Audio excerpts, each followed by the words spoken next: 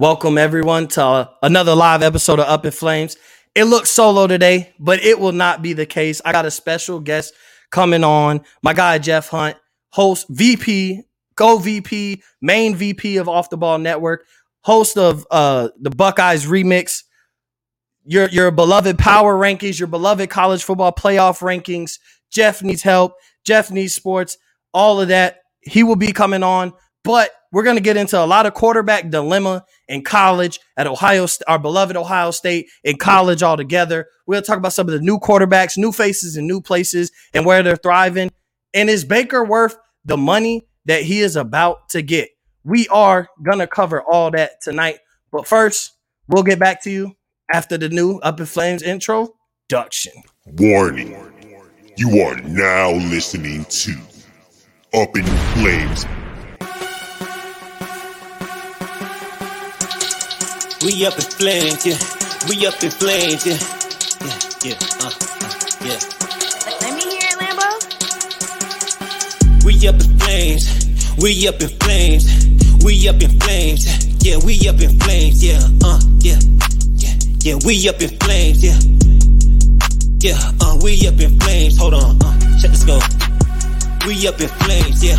We up in, yeah. We up in flames, yeah. Woo. We up in, yeah, we up in flames, we up in flames.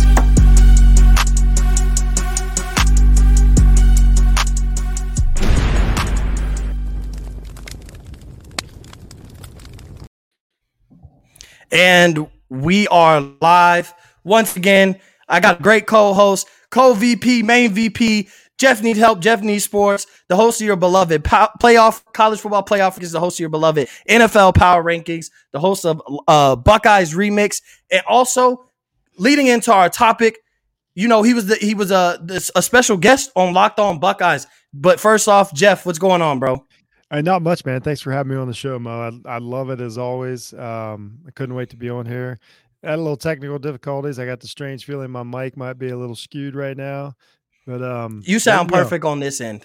You sound perfect. Okay, yeah, everything's good. Everything's good. Hey, that's live broadcasting. Things happen. Yep. So great intro, by the way. Shout out to Franchise.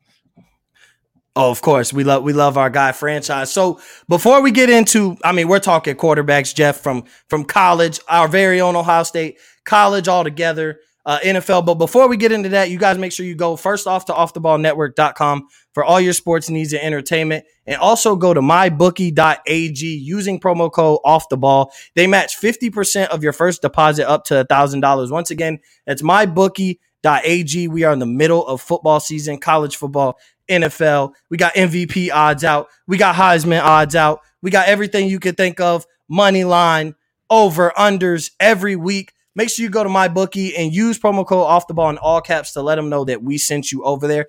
And also, go sign up at playpickup.com. You can win a lot of cool prizes by just participating, by just participating in a lot of voting polls. You know, some over-under polls, just a lot of things. You get a lot of points. Get you shot glasses from alcohol drinkers. You could get a 4-way volleyball net. Never played volleyball like that before, but that seems pretty cool. And ultimately, the grand prize is a Fanatics gift card. Every 1,250 points, I believe, is a $20 Fanatics gift card. Who doesn't like $20 off of anything? Just by simply reading people's content, going offtheballnetwork.com and vote directly and sign up directly off of there. That'll be much appreciated. Who doesn't love free stuff? Just for voting on polls on stuff that you're going to conversate about anyway. So with all that, shout out to all our sponsors. But with all that, Jeff, let's get into it first. The Ohio State quarterback drama. I think it now creates drama. I know you were a guest earlier today. So for anybody that didn't watch it, the Locked On Buckeyes podcast hosted by Jay Stevens, they went live today with Jeff as his guest. And they covered this. This was pretty much topic of discussion. This is topic of discussion around Buckeye country right now. Something I think we've all been waiting for and hoping, and we thought we were going to see it in the Tulsa game. It's just a Kyle McCord or a Jack Miller, essentially, you know, getting a shot, getting a chance, getting some live game reps. And CJ Stroud won't be playing. He'll be resting a little bit. We know his shoulder had some problems. So, Jeff, just what are your thoughts? And what do you expect to see? I know it's against Akron, So a lot of people like to say it's not a true test, but you also said something interesting on Jay's show. So what do you think about the drama itself and just the opportunity of at least being able to see what we will get out of a Kyle McCord and Jack Miller? Yeah, well, it's been a crazy trip so far. So it's been weird. It started off week one.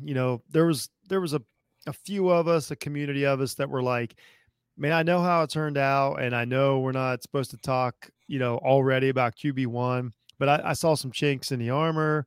I saw some things missed or whatever. And then we immediately got, backlash. Like, nah, CJ's not the problem. It's all defense. It's all defense. It's all defense. And, and I know, Mo, I know you did a show with Jay. You guys really went over this. Like, well, if your offense scores a few more points, it changes the defense, yada, yada, yada, like we've done the last few years with Buckeyes.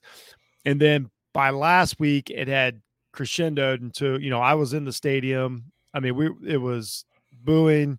The crowd was very, very negative. Everybody was upset.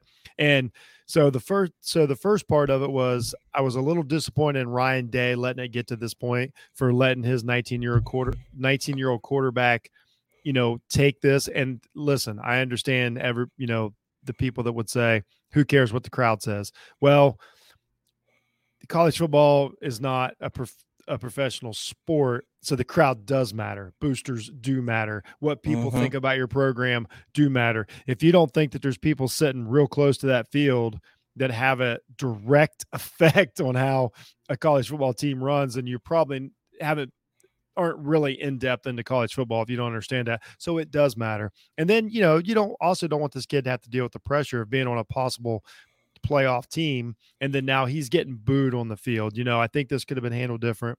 Secondly, I do believe that there is some shoulder soreness, some issues. I don't think that that's all just contrived just for an easy way out. Most importantly, though, I've been saying this for 3 weeks. I don't understand what the big deal was about playing our quarterbacks in the first 3 weeks of the season, and I'm glad that they get a chance now. We bring these guys in. Mo, as a OSU fan, that they beat us over the head with like, oh, this recruiting. We want a Alabama level, Georgia level, LSU level, and all this, and then the not. So if these guys are this good and you're bringing them in, then they shouldn't get the right to play. I haven't understood that. I haven't understood the protection of the quarterback position in general, as far as like, why is that the only position on the field that we don't get a look at the next player? So this is all kind of worked out like I thought it would, but I think it took a very indirect route to get there. Yeah, and if people remember, there was some claims of CJ Stroud. There were some reports that his shoulder was hurting prior to the Oregon game. And part of me thought like, hey, he might not make it through this game. And he looked fairly fine, but still, like, he was grabbing at his shoulder prior to the Oregon game. So he plays, he's QB1, he's getting all the reps. He gets no rest. And essentially, that's one thing, we talk about when a quarterback is dinged up. That's the worst situation for a team because the quarterback gets the least amount of rest. You don't bring in your backup quarterback unless he's injured. Like, there is not too many quarterback situations where you're getting the same production with your backup quarterback, where we know there's wide receivers by committee, there's running backs by committee, offensive linemen here and there, based on the pass protection or run protection. You might not see one of your better offensive line, take a rest. You see it on the defensive side of the ball. You rotate corners sometimes. Yeah, your number one guy is there, but your number two guy might be in the nickel one play. He might be off the field the next play. So quarterback is the one kind of position that's not necessarily interchangeable, where you typically don't just change quarterbacks here and there. One drive, you got it. One drive, you got it. That's just not necessarily a recipe to winning. Now, I did think against Tulsa, I expected a blowout. I expected second half. Like, we see a little bit of Kyle McCord. We see a little bit of Jack Miller. Like, that's just what I expected. At least Kyle McCord, he's allegedly QB2. Like Jay reported and you guys talked about, it's not for sure who the starting quarterback is going to be. We all assume it's McCord because when the depth chart came out, he was QB2. I don't see a lot. I've even heard some kind of negative reports about Jack Miller, and he was a little like overhyped in high school. I think he was a 4-star. Kyle McCord is a 5-star. Obviously, Quinn Ewers is a 5-star and the real deal. You said something interesting earlier, and like, he's supposed to be what's the word I'm looking for? Not monumental, but generational. Generational talent. And Again? you tweeted about it, and you're like, it seems like generational talent is every 2 to 3 years at this point. And that's what it seems to become. I mean, Trevor Lawrence was just a generational talent. Yeah. Prior to Andrew Luck being a generational talent. Oh, the first since Andrew Luck. Like, Andrew Luck wasn't in college that long ago. But even still, I could see the gap between Luck and Lawrence. But then now we're like, well, DJU is a generational talent coming right behind, Trevor Lawrence, and now Quinn Ewers. So it is one of those like generational talent. It's a yearly thing now, and it's being used and probably overused, but I don't expect to see him. I expect it to be Kyle McCord and probably Jack Miller in the second half. I expect to be Akron. But if you think about it, for as big of a game as this isn't supposed to be, all eyes might be on this Akron Ohio State game now. Oh yeah, they definitely.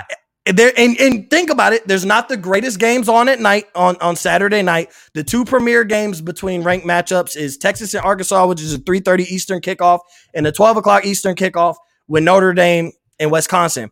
After that, it's all about preference. Who's your favorite team?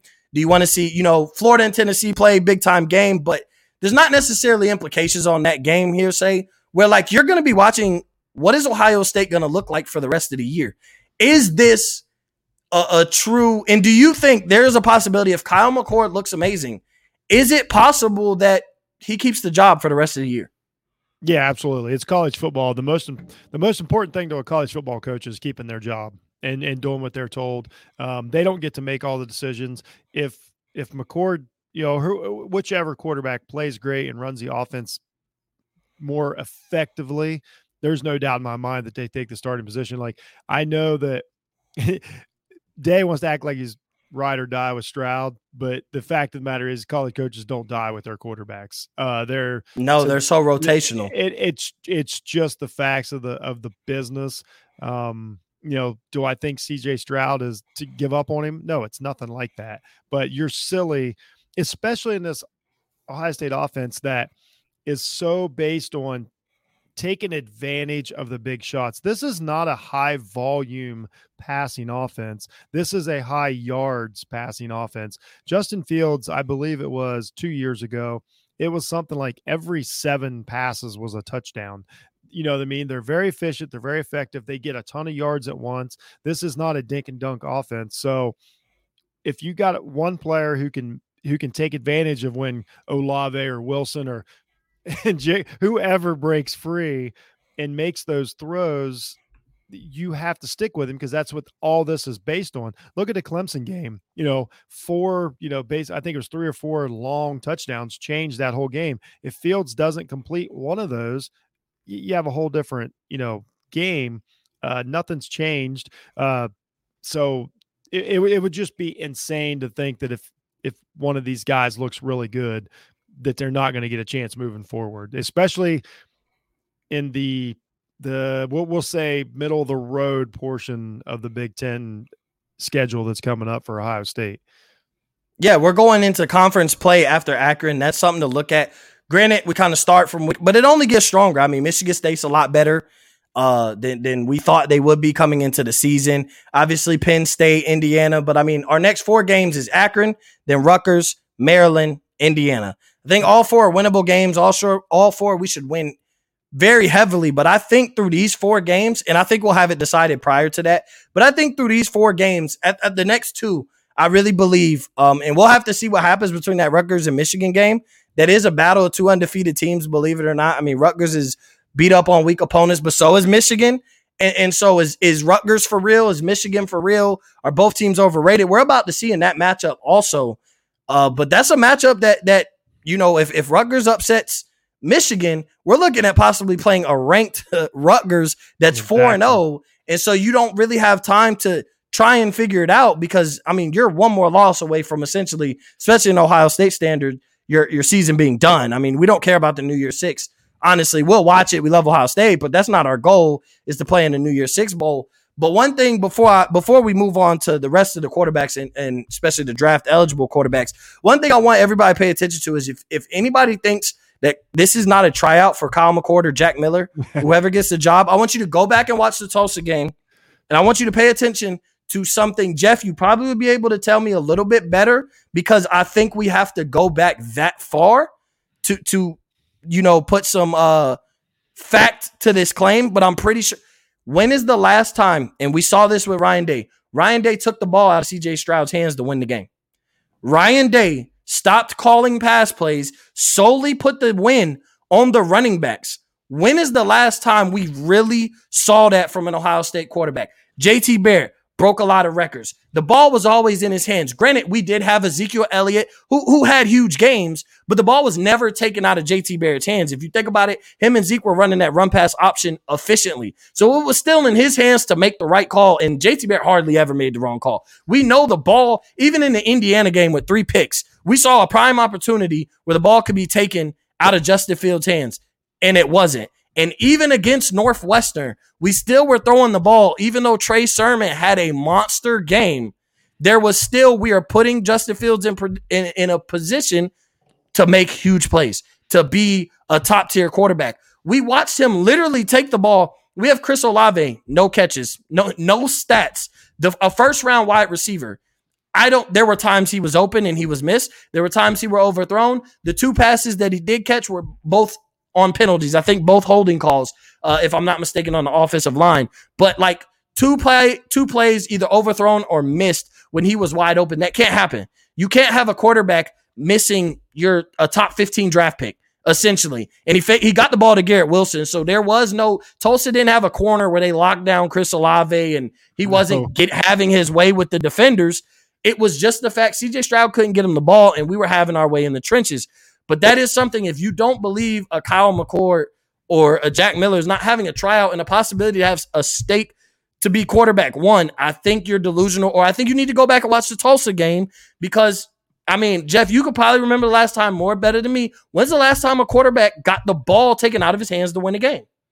Man, it's been a long time. You would have to go back, I mean, obviously before the Braxton Miller years, when it was really like, well, this guy will just get us through the game. I mean, they've all had their flaws over the years, but that was another thing I didn't like about the game. So if you're going to do that, just put the other guy in. Nobody knows except for Ryan Day, like what his thought process is on it. To me, one of my theories is that he was brought up, in the NFL, and that is like you touched on it. That's your quarterback damn near has to go out on a stretcher for them to lose their job. I don't agree with that, but that's how the NFL is run. So I don't know if that factors in this loyalty thing, or maybe, he sees him in practice. We trust what he sees. If that's the case, and McCord, like, let's put it this way. Nobody's really talked about this. We all assume McCord's going to come out here and light it up, or Miller, whoever. So if Stroud's a starter, if one of those two or both of them come out and they're worse, or that they're not as effective, to not be as negative, then that's a whole different conversation that nobody's had yet. You and me have talked about that. I've said that is my concern, is like, we didn't jump on the opportunity. CJ Stroud's hurt. We should put a guy in. Like against Tulsa, like, I don't think if CJ Stroud was and I believe he was really hurt, because like I said, there were reports that he was grabbing his shoulder prior to the Oregon game. This isn't fluff. He was grabbing his shoulder prior to the Tulsa game. This isn't a fluff and a cop out, but it does concern me that, like, if CJ Stroud is your quarterback one and he's going into a game against Tulsa injured, I tell you like this, Justin Fields doesn't play that game. Justin Fields injured does not play against Tulsa. I think we may try and give him a run, but part of me thinks you protect Justin Fields against Tulsa and you ride or die with whoever your backup is, because essentially we've had talented enough backups to the point, like last year we'd have been riding with CJ Stroud or Jack Miller. Since we've had talented enough backups, we could get through Tulsa. Like, that's not the game where we're about to go into Big Ten play. I think Justin Fields sits, but I think with CJ Stroud, what if, like you said, what if it's a talent thing? What if they are not as good as projected? What if Kyle McCord is not the 5-star? What if Jack Miller the reports are true of what I've been hearing about, he was more highly recruited than he is giving production and he's not as great, and a lot of schools will go after him and he'll end up as like a quarterback at a Vanderbilt. Like, I've read things and heard things like that with Jack Miller. So that's the scary thing, and we'll find out against Akron. Hopefully Akron is not a struggle no matter what it is. Like, hopefully our running backs play amazing and our defense, like, hopefully we don't allow over 500 yards on Akron's quarterback and offense, and I think we should be fine anyway. But this game has a lot of implications to Buckeye country and Buckeye Nation about what the future of our season looks like, and essentially the future of 3 quarterbacks, because if neither one of these guys look good, I mean, it's handed to Quinn Ewers next year. That may be the case anyway. But if it looks like none of these guys are competent, we are ride or dying with Quinn Ewers, and all these guys are transferring, come springtime. I just don't see a way where Quinn Ewers is fighting with as highly recruited as he is in a season of struggle from all 3 of these guys. No way. Like everybody, like you said, the boosters, Quinn Ewers, I'm pulling some money. Quinn Ewers are you on the hot seat, with your job, Ryan Day, and who would have thought making the playoffs 2 years in a row, making it to a national championship, and a year later, a year removed from that, you're sitting there possibly with your job on the line, but it's that serious at Ohio State. So I do want to move on. The quarterback class as a whole, mainly the draft eligible quarterbacks. I mean, if you want me to be honest, the quarterback play in college football has really not been that amazing, period. There's about 3 underclassmen, draft eligible quarterbacks. There's really only about 3 guys that I have watched so far that have really impressed me, that I'm like, he's a guy. He's a top tier draft pick. And that's Matt Corral, Bryce Young, and Malik Willis has impressed me over at Liberty. I get hesitant about guys from those kind of small schools, but he still has impressed me. I've liked what I've seen from him, but I definitely wouldn't use him as a number 1 pick. I wouldn't be a top 5 pick getting Malik Willis. That's just me personally, and we'll get into that. But what do you make of, first off, this class? What are your thoughts of this quarterback class, draft eligible guys? And then from there, if you're a GM, and we'll go under the assumption you're the Lions or Texans GM. Those 2 teams don't have their quarterback of the future, and they're more likely to have the worst records in the NFL, especially when we talk about guys who feel like they have their QBs of the future. So if you're one of those GMs, 2-part question, but what do you think about the class overall? And if you're one of these GMs, are you considering rocking with who you have at quarterback? Or is there a guy in this class that you like? Well, one guy that's jumped off the page. You can't deny what Matt Corral's done this season. He's fantastic to watch. He reminds me of the Kyler Murray, that fast twitch. Don't give him a second. He'll take the easy yards. Kind of guy. Just everything he's done is just blown me away.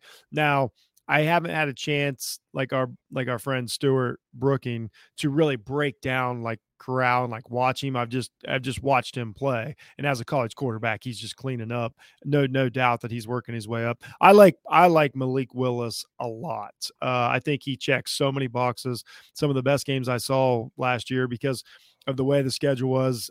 If everybody remembers the weird COVID year in college football, you got to see a lot of teams that you didn't normally. And I got to see him play a couple times. I'm really impressed with that guy.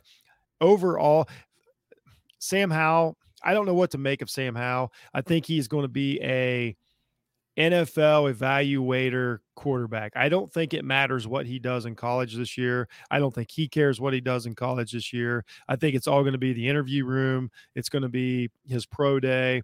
I don't think anything's going to change from start to finish. I haven't been blown away by him, but I also then every now and then he makes a throw and I'm like, okay, that's an NFL throw. So that's the number one thing about a quarterback. You have to at least have the ability to make the throws. Like there's just a certain set of throws you have to be able to make. The long out route, the post in the corner. There's 2 or 3 throws that you either can or you can't make that have cost guys their jobs over the years. Sam Howell has those throws. But North Carolina's not great. The offensive line situation. I don't know how much he, involved he is in the season right now. He's going to be good. To answer your other question, if I'm a GM, do I see any of these guys that I'm like, that's it, no doubt, number 1 pick? He's going to lead us into the future. I really don't, like I did last year. And last year, honestly, the top 3 I felt good about. Not the top 3 that went. My top 3, which would have been Fields, Lawrence, and Lance. The Wilson thing I think has turned out how I thought it would. Not saying he can't become a better quarterback, but I don't know. But see, there's something else to touch on. If I'm the GM, I'm kind of looking at what the Rams have done. I'm kind of looking at what even the Lions have done with okay, we've saw this highly drafted quarterback play for a few years, struggle, show flashes, but he's got the time in. He looks like a guy that fits in our system. we're ready for him. That's the big thing. Is I heard a analyst say it the other day. Not only does your quarterback need to be ready for a team, is your team ready for that quarterback? And we've seen, Carolina Panthers, the Rams, they're ready for that particular player. So maybe that's the future, is let's let the other teams, quote unquote, make a mistake on a first round pick. And then in 3 years, when they don't want to pick up his contract, which we'll talk about contracts here in a little bit, now we pick this guy up. Now we know what we've got. We've got literally 100 guys we can interview about his personality, his work ethic, his practice habits and all that. We get so much more data on this guy, and this team has risked the big money, and now we know what we got. It's more of a budget thing. So if I'm a GM, I'm looking at 3 to 4 year quarterbacks going into this, in this class especially. I mean, if we were going to talk about at one point JT Daniels, if JT Daniels is a first round quarterback, I don't know if I need anybody from this class. Nothing against JT. He's coming around, but he doesn't jump off the pages. He's going to turn my NFL franchise around. And I think it's what you're getting at. And you can have a Spencer Rattler conversation if you want. I don't know if you want to go first. You want me to do it? Okay, so I'll bounce off of everything you said. I agree with you. We our eyes kind of tell us the same thing, and I typically dive into the quarterbacks a little bit later. I just kind of enjoy their talent, watch what I see. But I mean, I don't have to analyze. My eyes aren't telling me lies. Like, I don't have to go any deeper to tell me that Spencer Rattler's arm talent is amazing, but his production is not there right now. Like, with a quarterback that you're telling me is number one pick worthy, would we have seen Clemson struggle with Tulane? Would we have seen Ohio State with Justin Fields struggle with Tulane offensively? Like, we're not talking about on the defensive end. When it comes to looking at quarterbacks, I don't care about the defense. If you come in a tight game because your defense is giving up big plays, that is not on your quarterback, and that does not murder the quarterback's draft stock. To me, that's just me personally. Team success, especially when we talk about colleges, there are really good quarterbacks on bad teams, but they put up the stats and everything like that. It happens, and that's okay. Every team success is not always on the quarterback. So if they're in a close game and he's offensively, he's thrown for 400 plus yards, 4 or 5 touchdowns, 65 to 70% completion percentage, has a high, and I'm not big in QBR, but it has a high quarterback rating. He did his job. He did his job as a prospect. He did his job as a quarterback for the team that day. And it comes down to the rest of everybody else. Spencer Rattler's not doing that. He's not wowing you statistically. He's not necessarily those wow arm talent throws, scrambling on a pocket, throwing crossbody are overthrows. They're inaccurate throws. They're not there. They're not on the money. And he's coming in. He's still highly, I think it's him and Sam Howell might be in a 2-man race right now today. I think Matt Corral is he's coming. Like, I think he's right there. If you ask me right now, he's there. I'd put him above them right now. You could say it's overreact. They haven't played quality teams, but neither has Oklahoma North Carolina played Virginia Tech, but whatever. Like, if that's the biggest quality we're talking about, I'm not impressed by Virginia Tech's defense either. Well, let me ask you a question, Mo. Of course, we talk about the Tulane comparison. I don't know if you saw what Corral did to Tulane, but it was devastating compared to Oklahoma. He ran, he threw, like he did it all. So another question, I'll say, we call it a copycat league all the time. Right now, as we speak, after week 2, Kyler Murray is the buzz in the NFL. He's the it thing, MVP candidate and all this. So if you're watching Kyler Murray play and you're the NFL teams and you're watching Corral out there, to me, I think he jumps ahead of Sam Howell, because you have to build a certain type of team around Sam Howell, and to where some of these other guys that have some more intangibles like a Fields or, Kyler Murray or one of these guys, Deshaun Watson when he, was playing, like is Corral moving up quickly, especially with the success of Russell Wilson, Kyler Murray, these guys that can get out of the pocket and do extraordinary things, beyond, just the arm talent. It's where Rattler, I think, is missing that opportunity. You just said on, he's making a lot of throws in the NFL or interceptions. That's what you're getting at. And you know what I mean? When you talk about these, it looks cute throwing across the body, but that don't work against Tampa Bay Buccaneers. It's going the other way. And the thing is if you ask me today, if I was to drop a quarterback rankings, I don't care about anything else. Matt Corral's number 1. If I looked at who would I trust in the NFL right now through 3 games, Matt Corral looks like the best quarterback in the country not named Bryce Young, and Bryce Young isn't draft eligible. Or Bryce Young might be my number one quarterback, but he's not draft eligible. Matt Corral looks like the best draft eligible quarterback through 3 weeks, going on 4 weeks of college football. It's undeniable. Like what he has done, and you can blame, well, Tulane put up this, like they only put up 20-something points, but that's on his defense. That man ran all over Tulane, threw all over Tulane, and ended the game early offensively. That's exactly what he did. And that's what you need, an NFL top prospect. But to go and like my answer on the second question I asked you, even though Matt Corral, I think, is the best draft eligible quarterback today, I don't see, none of these quarterbacks are top 8 pick worthy. Top 8. I'm going as far as top 8. And we'll put this in perspective. And I know quarterbacks are, first off, I think quarterbacks are expected to save a franchise. One, I don't think any of these guys are it. Maybe Corral. If I do it, I do Corral, like you said, because I look at Russell Wilson, I look at Kyler Murray, and essentially like there's not a lot of teams that are hurting for quarterbacks when you think about it. The Detroit Lions, Jared Goff is the best quarterback in this draft class if he is in this draft class today. Tyrod Taylor produces next year, just as much as, if not more, he will produce more than any of these quarterbacks will as rookies next year. And I know you look at for the future, but with Houston Texans, if I have the number 1 or number 2 pick, you're talking about Kyle Hamilton, one of the most talented safeties I've come across in a long time. Like he has Ed Reed, Sean Taylor, Troy Polamalu potential at safety. These are greatest guys. Like Ed Reed is the greatest safety of all time. On his heels, Troy Polamalu. We wish we could have saw enough of Sean Taylor. He's that caliber at safety. Kayvon Thibodeau. What have we seen success of defensive end? Obviously, the 3 coming from Ohio State. Bosa, the Bosa brothers, and Chase Young. Defensive ends, Bradley Chubb, Von Miller kind of being that outside linebacker defensive end. Michael Parsons moving from linebacker to defensive end and having an effective day. First time playing defensive end, having an effective day. Kayvon Thibodeau is that. Whatever guy you think is a monumental defensive talent and can't miss, like the way you feel about Michael Parsons this year is the way I feel about Thibodeau. You can't pass up on him. He's Myles Garrett in 2-3 years. Like, and those guys are that significant to a defense. Aaron Donald, granted, Donald is a defensive tackle, but these guys getting to the quarterback are that significant. No top tier defense doesn't have a guy that can't get to the quarterback.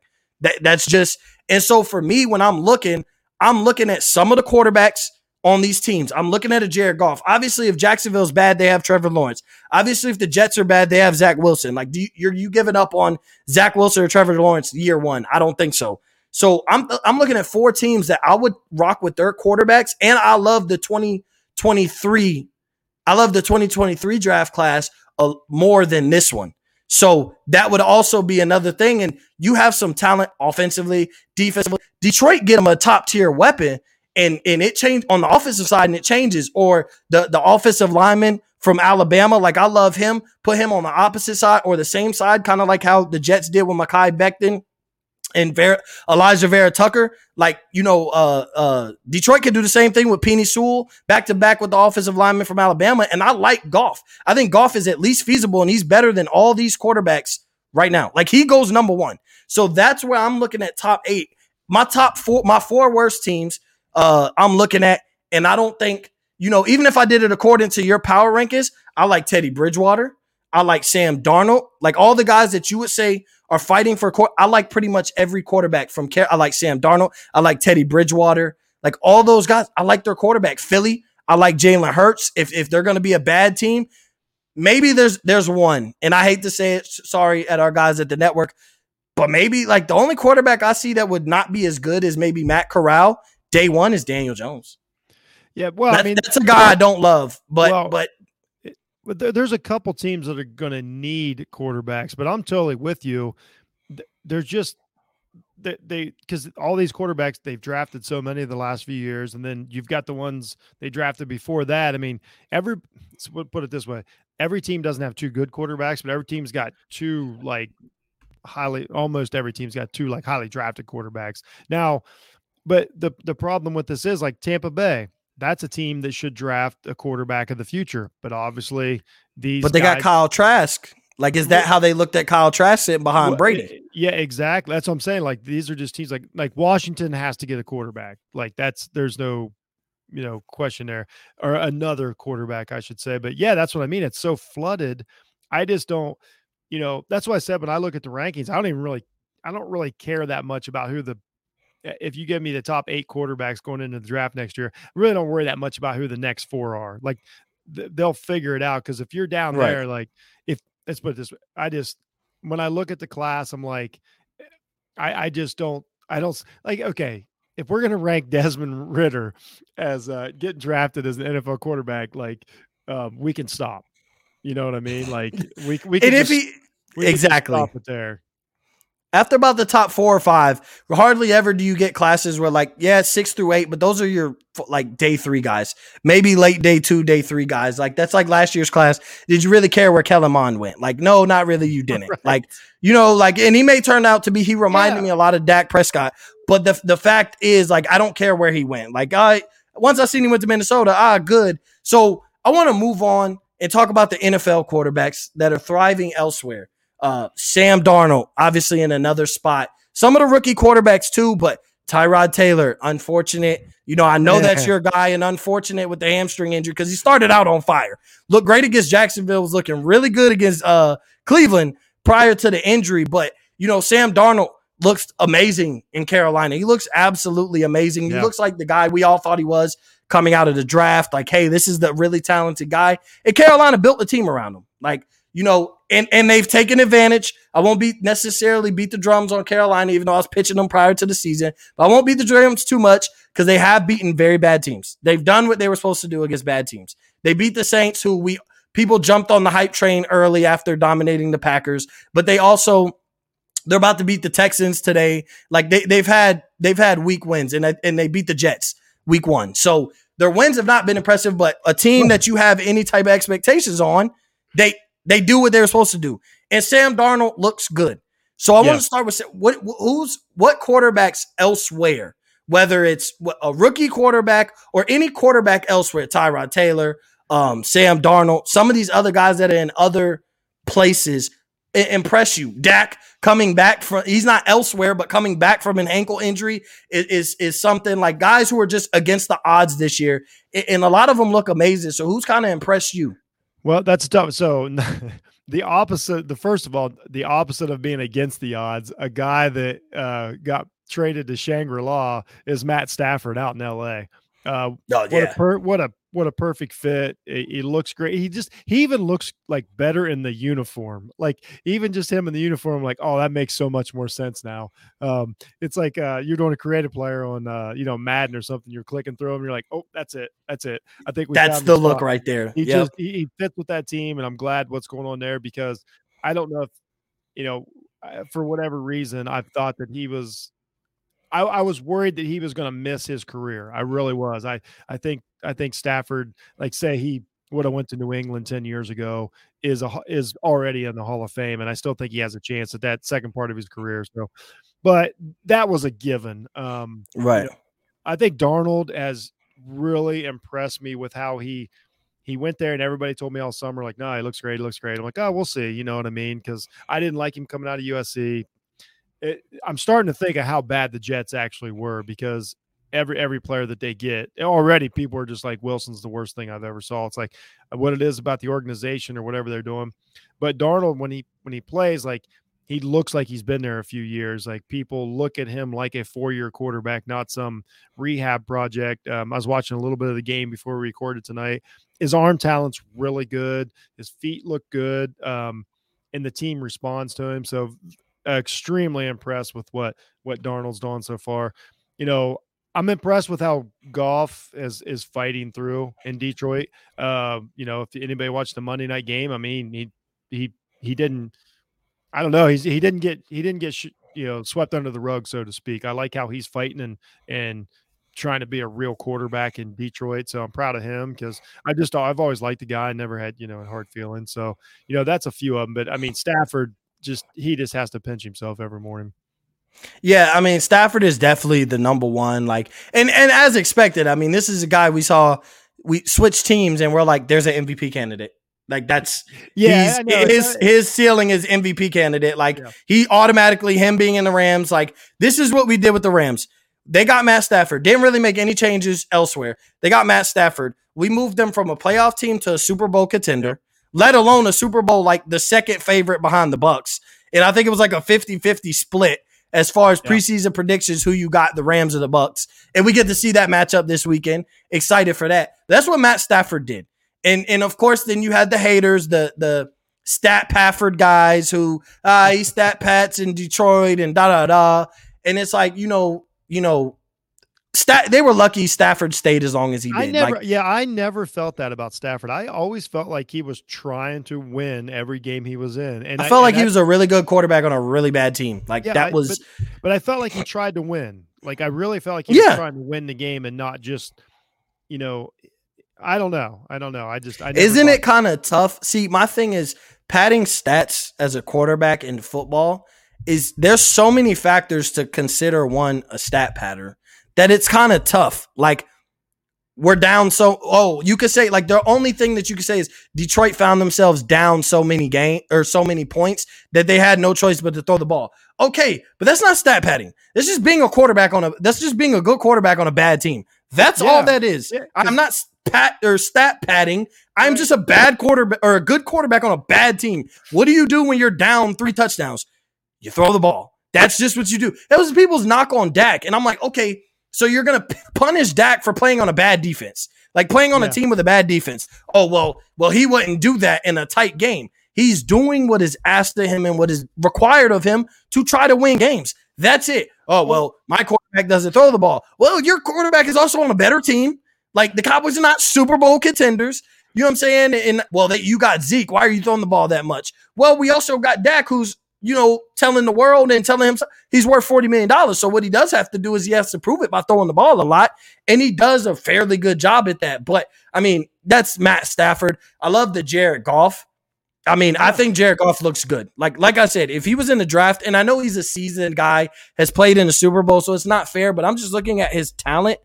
He's just as talented as any quarterback. Maybe outside of Matt Corral coming in, like maybe that's a conversation. And right now, I mean, I guess the Corral could end the conversation based on his performance against Alabama. Like, not win or lose, but if he plays amazing, like I think it's a wrap. And we might be talking about, we're looking at between him and Bryce Young, we are looking at our Heisman winners. If he wins that game, his stock goes up even more and his Heisman chances go up.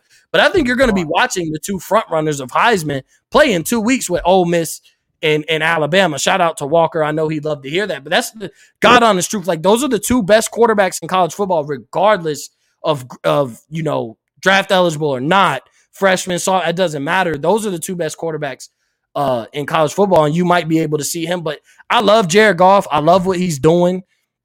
Like you said, Sam Darnold, I was rooting for Sam Darnold. I just find myself a lot of times rooting for the underdogs. Like I just don't like, and I was never a Sam Darnold fan. I'm not a USC fan, but it's just the fact, like people were so hard on him, and it's like, who succeeded? Like we are so hard on a guy who literally the joke of you go to that franchise to die. Yeah. Like players go there to die. They're not getting free agents. Le'Veon suffered. Look at Le'Veon. Like now look at Le'Veon Bell. Like he's a practice squad player, and it's because he spent 2 years with the Jets.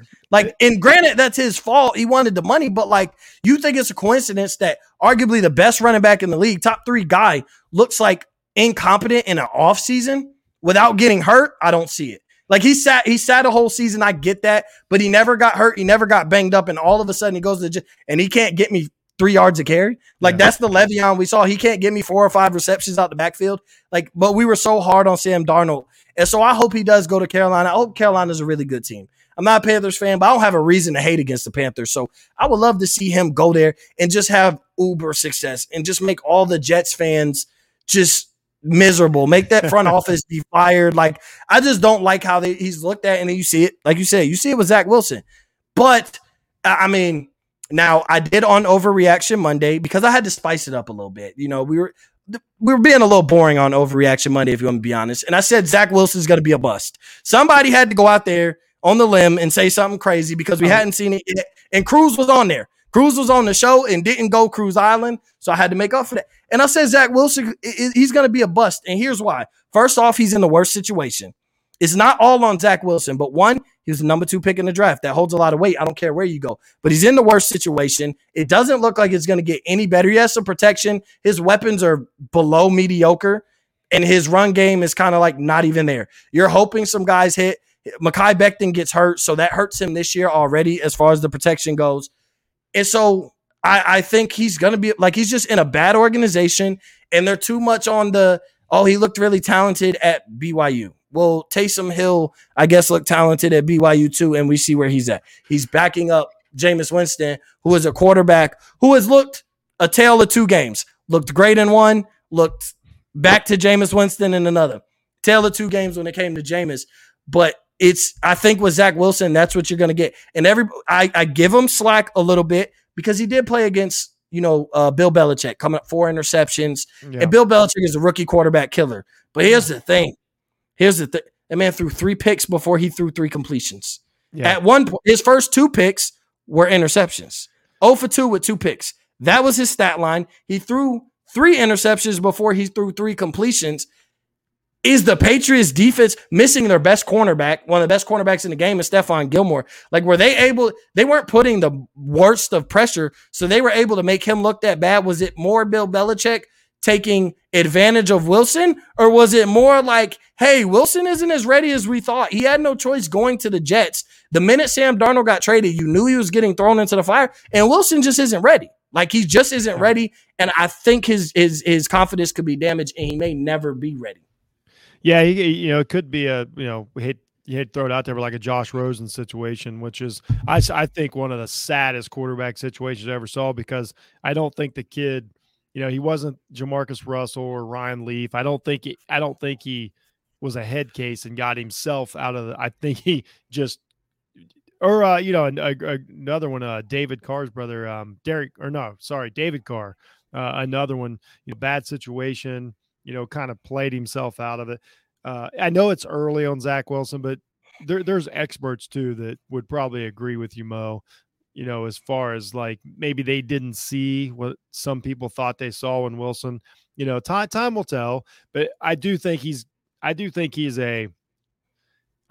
to say quarterbacks playing in their late 30s now. He could be it might be 26, 27, 28-year-old guy before he's, really ready to play NFL football, like a Brad Johnson type or somebody like that, to bring back a name. Because we forget that a lot of these quarterbacks, even really good ones, weren't good out of the gate. Sometimes it takes time, and another team like Darnold, all these, speaking of another guy that's went to another team, is very successful.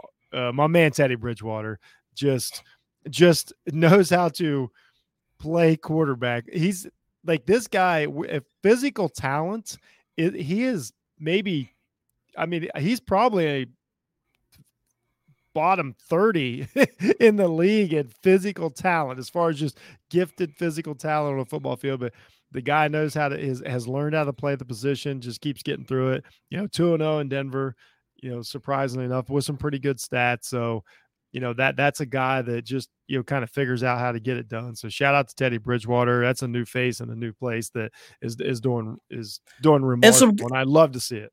And some good weapons along with that. Like Denver's not lack of weapons. Now, granted, Jerry Jeudy, sprained his ankle, which kind of took away, but still they got some good weapons, good young tight end, some young receivers, good little running back tandem. So he also wasn't put in a bad situation. And there was pressure, because Fangio essentially picking Teddy Bridgewater could have been coaching for his job with that decision.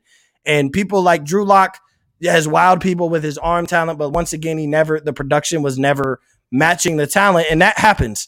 Sometimes guys are crazy talented, but the production doesn't match just because the fit isn't correct. Look at Jameis. Like, Jameis had crazy production, but we only point out his 30 interceptions, but like he had some crazy statistical, categories. But at the same time, like, he's a Brett Favre type of quarterback. I'm not saying, but like he's turnover prone, but if he gets a coach who also runs a turnover prone offense, they're not a match made in heaven. You saw that with Tom Brady last year. I'm like Tom Brady, you saw it with Tom Brady.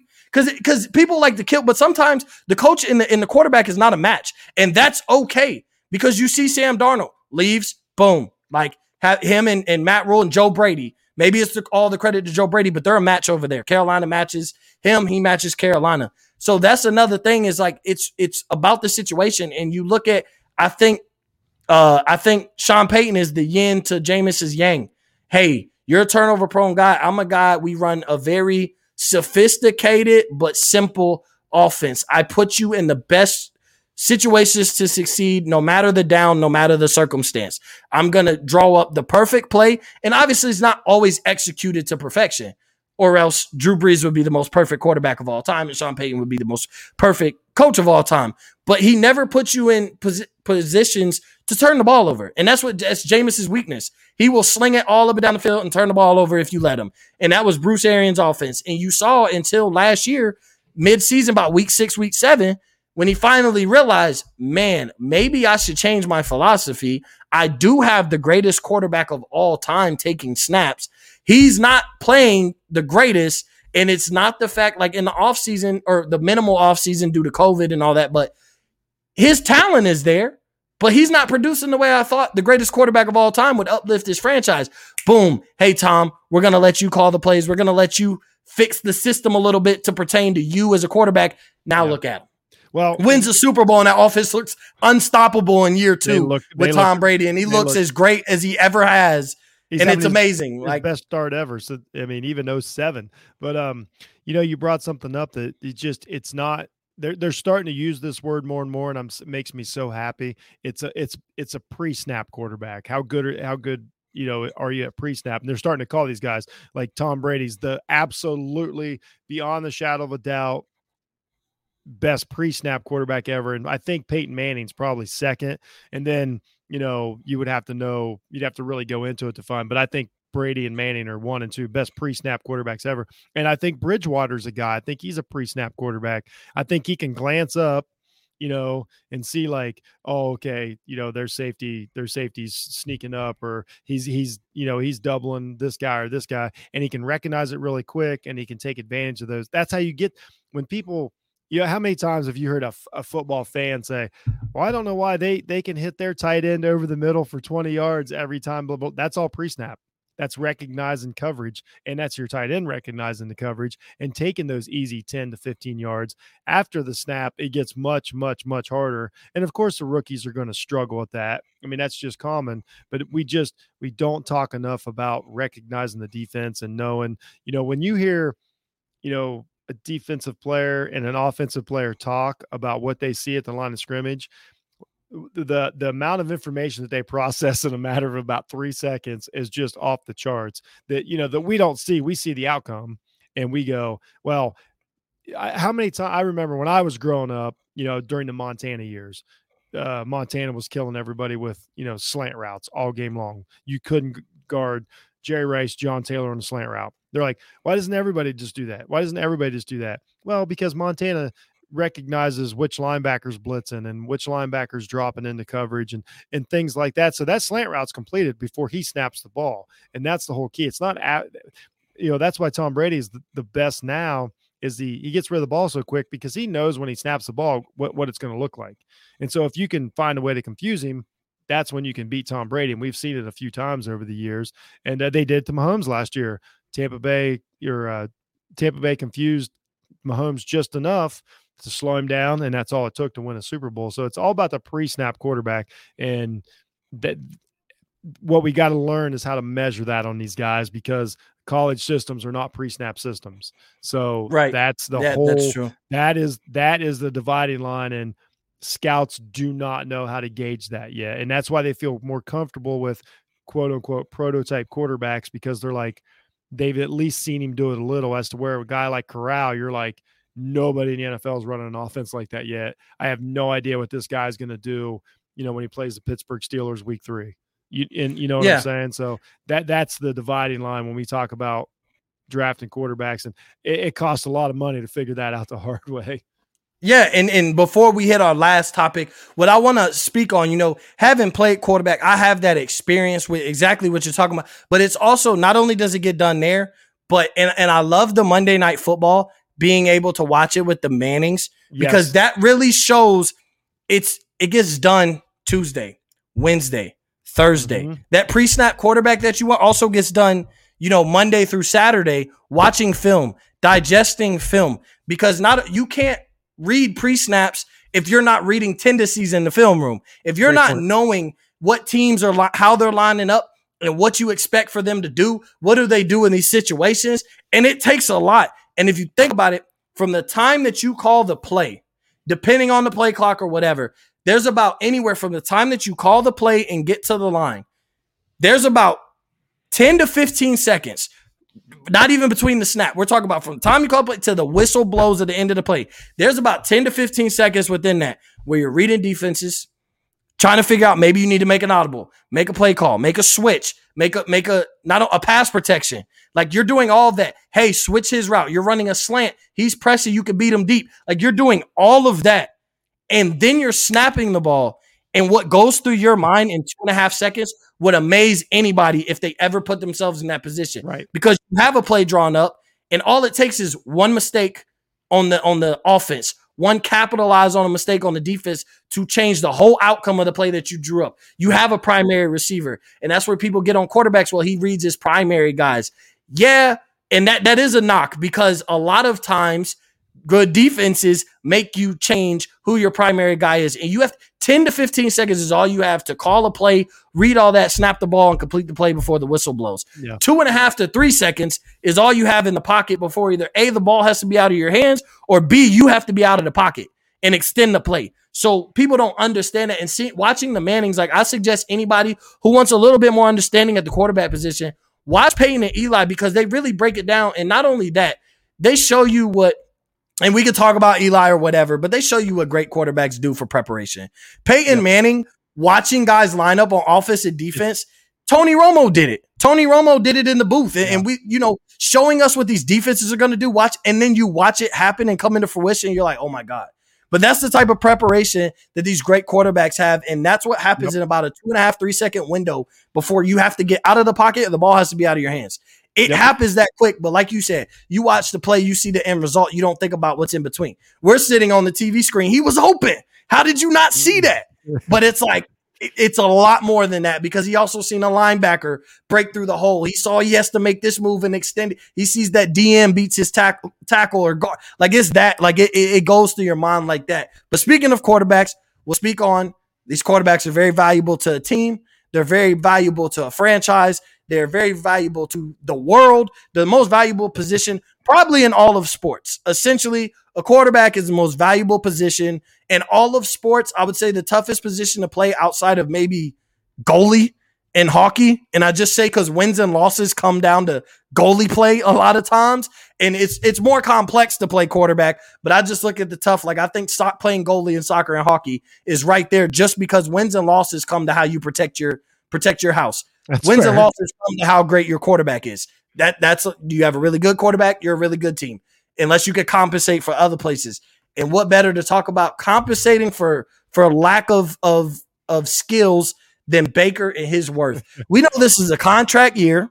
He has not impressed me through the first 2 games as far as an individual. What are you worth? The team looks pretty decent, but what is Baker worth? And first off, no quarterback throws a pick and practically almost dislocates his shoulder trying to make it hit. No guy looking to get paid puts himself in harm's way like that. Not a quarterback.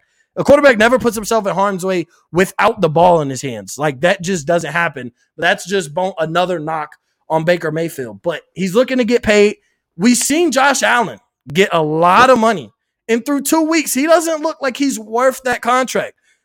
Buffalo's offense has struggled. Their run game looks a lot stronger. Their pass game doesn't. But that's something people won't pay attention to. They're 1-1. They beat the Dolphins 35-0. Josh Allen did not look good. If you really watch the game, his completion percentage, he's almost at close to 50%, which is not what I pay a guy almost $300 million to do. I expect you to be in the upper echelon of most statistics, unless guys are having like historically fast starts, then, there's nothing you can do about that. But getting paid where he gets paid, I expect more. But Baker Mayfield, first things first. What are your thoughts on Baker Mayfield in a contract year right now? Man, I don't know what to make of this guy. Like I'm looking at his stats and he's throwing 81% completion, but he's also got 1 touchdown, 2 interceptions. That's so far this season. this is one of those tough ones. Like he is better than I thought he was going to be. I understand that he is helping Cleveland win, right? Here's what happens with the Baker Mayfield conversation. So everybody does this. Cleveland's good. They watch what they did in the playoffs. It was fantastic. The last few games of the year was fantastic. And they're like, okay, he's their guy. They've got their guy. And then somebody will ask you this question. Okay, where would you rank him amongst the quarterbacks? And then once you start doing it, you'll wind up at Baker at like 13, 14, 15. And you'll go, wait a minute. I just said this guy is a playoff quarterback, for a really, really, really good team. He's the player of the future. And then I just ranked him 17th overall. Like, what? Okay, let me try this again. And you'll just keep doing it and doing it. He's just one of those guys that the outcome of the game is surpassing what he's doing on the field. Like you talked about padding stats. He's the opposite of that. Everybody's like, well, he's got a great run game. That's the game. Okay. So if that's the case, then you don't really need, more. Like the assumption with these quarterbacks in a run heavy system is, well, they could do more. They just don't have to. Are you sure? Because most teams would score more points and throw the ball more if they could. Here's another question. Okay. So then why doesn't every team in the league go back to a run heavy offense? Well, because it's just not sustainable. So it's just this conundrum that is Baker Mayfield. I understand the fans love him. I understand it looks like his teammates really like him.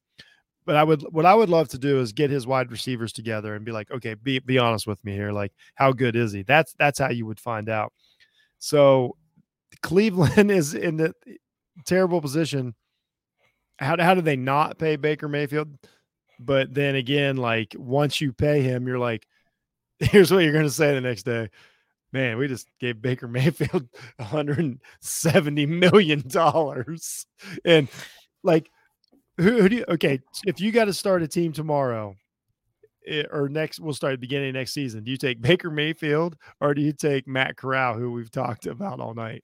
And an honest answer. And you end up taking, I think most organizations would take Matt Corral. And the thing is, you don't ever want to have to start over. But here's the thing. You don't ever want to be dead in the water either. Yes. That's the question you have to answer yourself, because here's the thing. Teams get, and especially a team like Cleveland, had zero success for the past, for it's been a while. It's been a long time. It's been a minute. And they got a taste of that. And you get greedy. Like, I want more.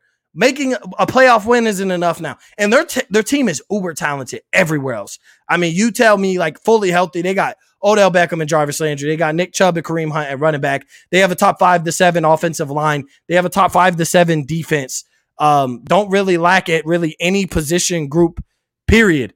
Their weakest link is their quarterback. If you look at their team, their weakest link is their quarterback. Their coach won Coach of the Year last year, so a strong suit over there on how he turned around Cleveland. So their weakest link is their quarterback.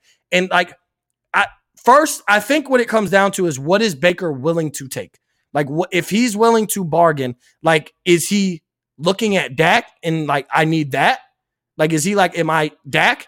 Or is he saying like, if he wants 35, 36, that's different, because $35 to $36 million for a quarterback does not look bad in 2 to 3 years. Yeah. $40 million doesn't look as bad as everybody thinks with Dak in 3 to 4 years. It doesn't. Mm-hmm. Mahomes with his almost $50 million over the next 10 years. Josh Allen with what he got paid, with what we think Lamar Jackson might get paid. Like, now all these guys will be over, and that's the next group of quarterbacks. And then you have maybe if Sam Darnold, after, puts in one more prove-it year, gets a big deal.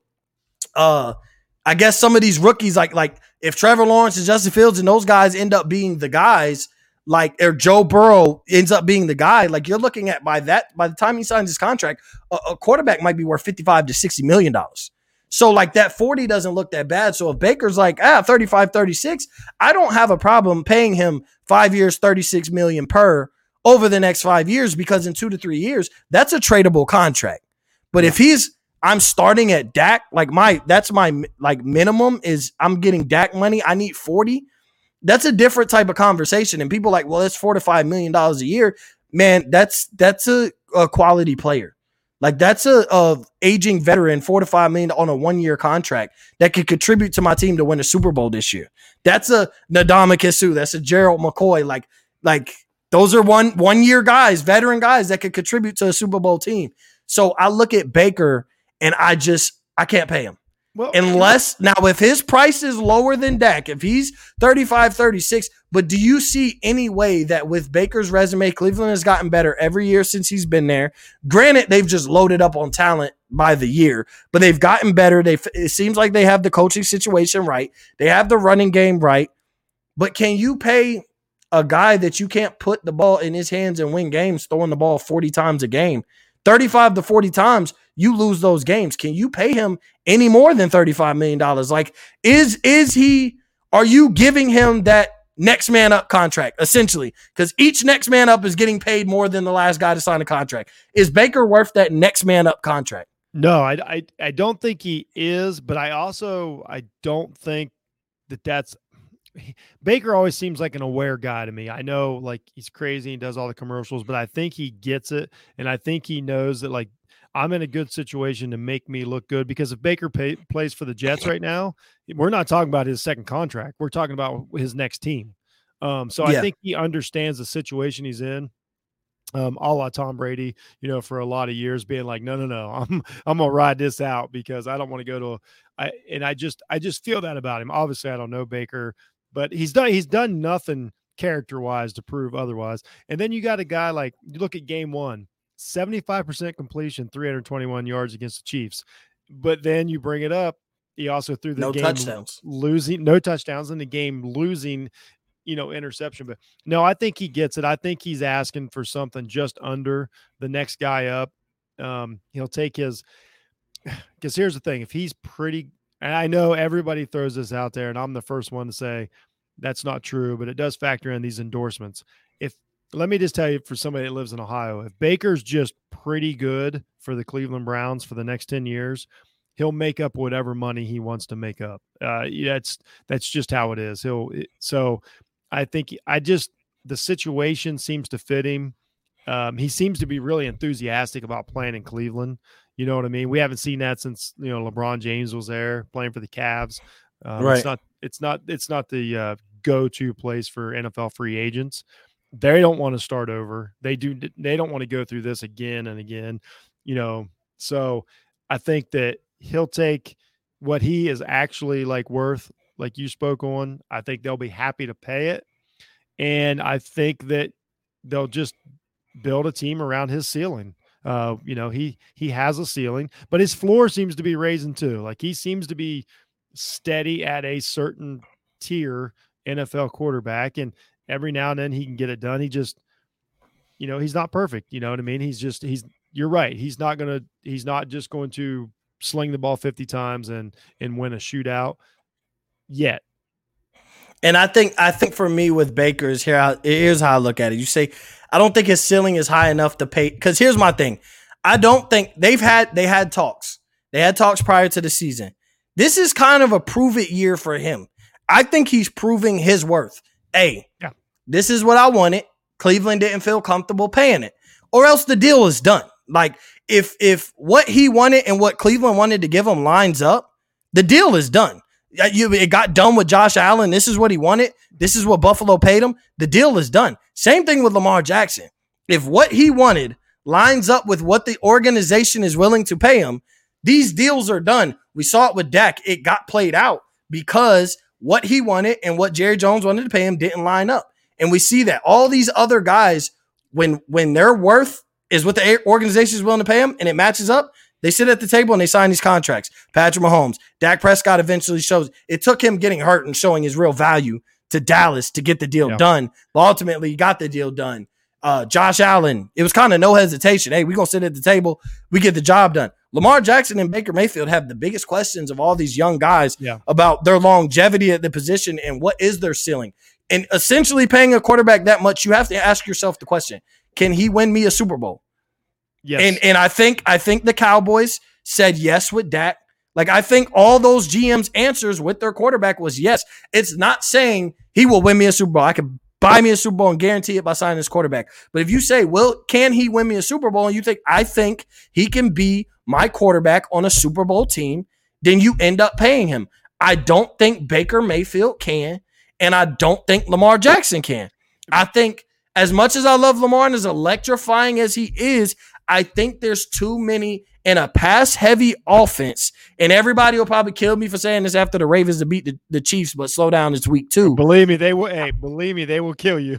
Because I love Lamar Jackson, and I think he's a really great player, and I want to see him prosper. I want to see him get paid. But if I had to ask myself, can I win? There's too many factors, and I don't know if my salary cap is big enough to build for what we lack with Lamar Jackson at the quarterback position. And I think it's the same thing with Cleveland. I think this year, if they don't win the Super Bowl, essentially they never will. And I'm not, but this is the most talented team you will have with the pay. Myles Garrett got paid. You don't think like the more successful you are, those guys' prices go up. Odell Beckham will need to be paid. Jarvis Landry will want some more money. Like, Austin Hooper signed a big deal. Like, you're going to have Jadeveon Clowney produces. You either lose him or you pay him. Like, it comes to that. The better a team is, the price goes up. Everybody ain't the Tampa Bay Bucks and have aging veterans win a Super Bowl. Oh, man, this feels good. Run it back. With Tom Brady at quarterback. Everybody doesn't have a quarterback that they believe in can still get the job done again, where the Chiefs do it with like Patrick Mahomes. They could get guys, but it gets, if you can't say yes, and it's a definitive yes, because you're costing a lot of money. You're ultimately costing what other moves your franchise can make. If you don't sit there, if you have to think about it for days and days and days, you have to play it week by week on what you think Baker's value is. By about week 8 or 9, your answer is made. And like, hey, this is your price. I don't see you exceeding that. And he's not going to sign in the middle of the season, but by week 8 or 9, your mind is made up what you value him at and whether you're willing to bargain. You'll already have your numbers set. And I just don't think Baker is worth next man up money. Like, yes, he could take less, but I just don't see him necessarily taking less, because if he was willing to take less, then I think it would have been stupid on Cleveland to let him go take a chance of proving it. Because if he said, I'll take 35 and Cleveland was okay with that, then it would be stupid on their part not to have the deal done, because you don't get, if he's like, I'll take 35, you don't give him a prove it deal. You don't, no, I'm not about to let you go out there. You're willing to take 35 a year over the next 5 years. I'm not about to let you go out there and show me you're worth 40, 45, almost 50. So that's either Baker is valuing himself as next man up, and these are what guys are getting paid. This is what I want. Or Cleveland made a stupid move and not by even allowing Baker to sit at the table and step on the field, proving it week in and week out, because it is only week 2. Like you said, his completion percentage is there. So it is only week 2. His completion percentage is there. His touchdowns isn't, and his interceptions isn't, as far as where you would love your $40 million quarterback to be. But it is there. The completion percentage there is some promise. He has the weapons. The team is built perfect to win a lot of games behind him. But if Cleveland allow him to do that, they are absolutely ridiculous. And that's what makes me think, I don't think the way they're upcoming, that they are that ridiculous that Baker hits the number they would like and they still say, nah, we're going to let you go prove your worth.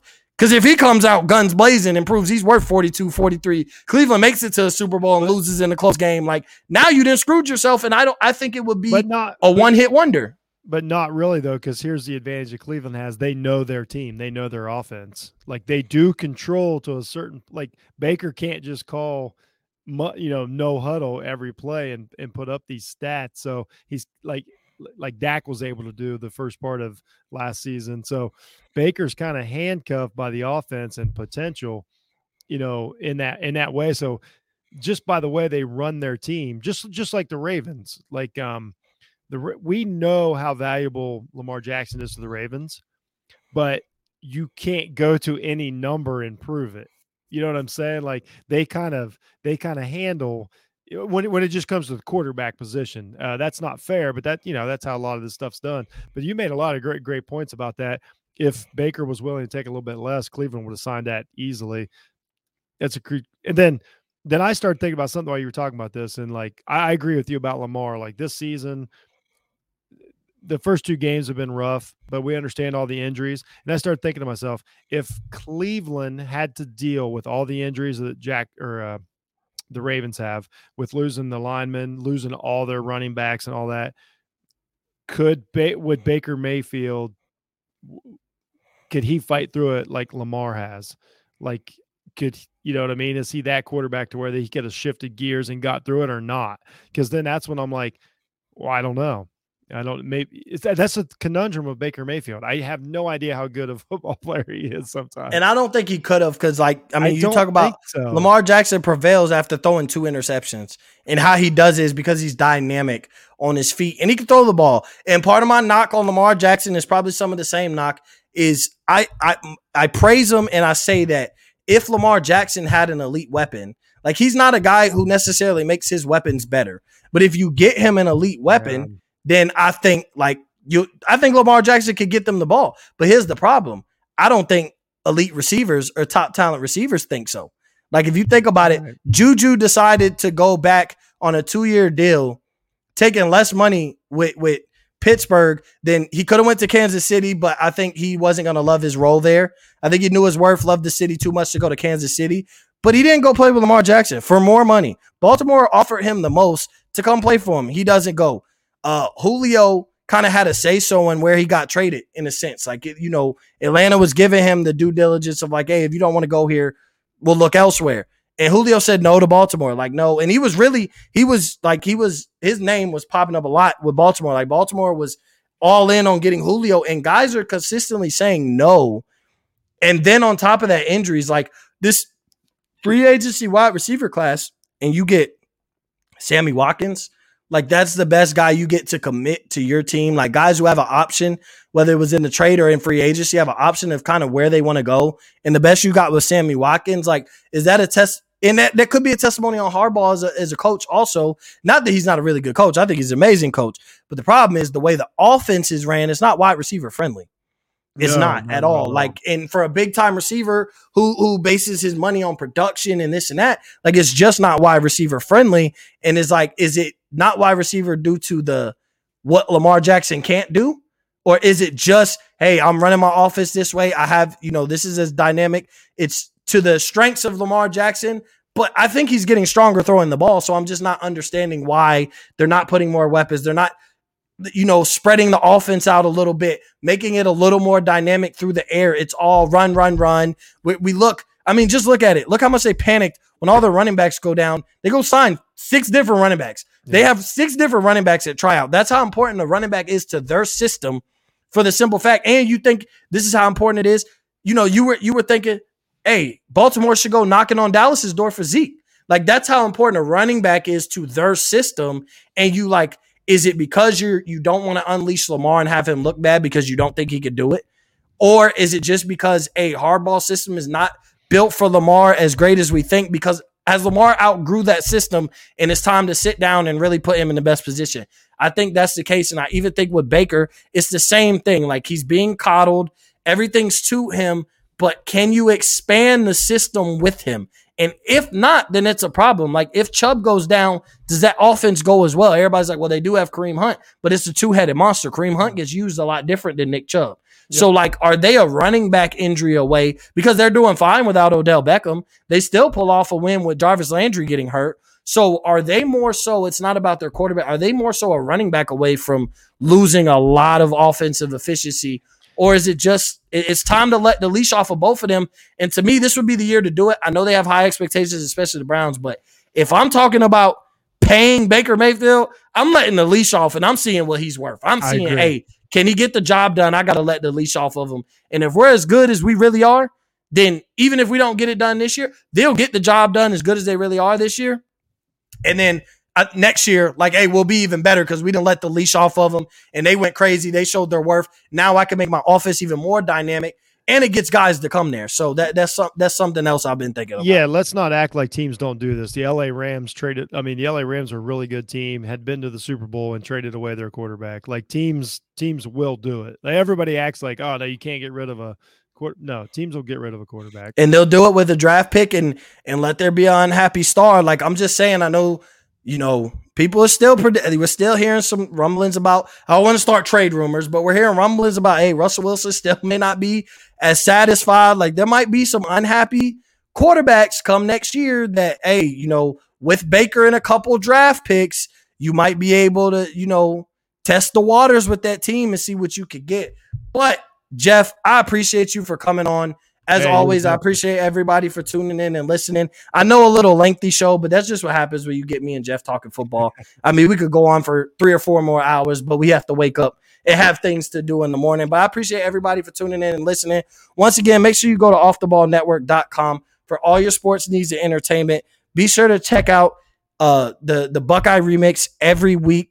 Usually you drop it about Monday or Tuesday, Yeah, kind of Tuesdays. It's been later this year because of my schedule. I shoot for Sunday mornings, but it's been a hectic year, so it's been Tuesday nights. But just keep your eyes open for it. It'll be there. It should be Sunday morning this week, but it's You never know. It's crazy. It's a night game, but make sure you check out his power rankings, his playoff rankings, and watch the shows. For those of you that don't agree, because look, I understand you don't agree, and we all don't always agree on everything, but please at least check out his show and hear his reasoning before you just see, because it does. I'm going to be honest, Jeff. That's the one thing that annoys me, not about your rankings, but it's like everybody's just so quick to kill it, and it's like, well, hear him out.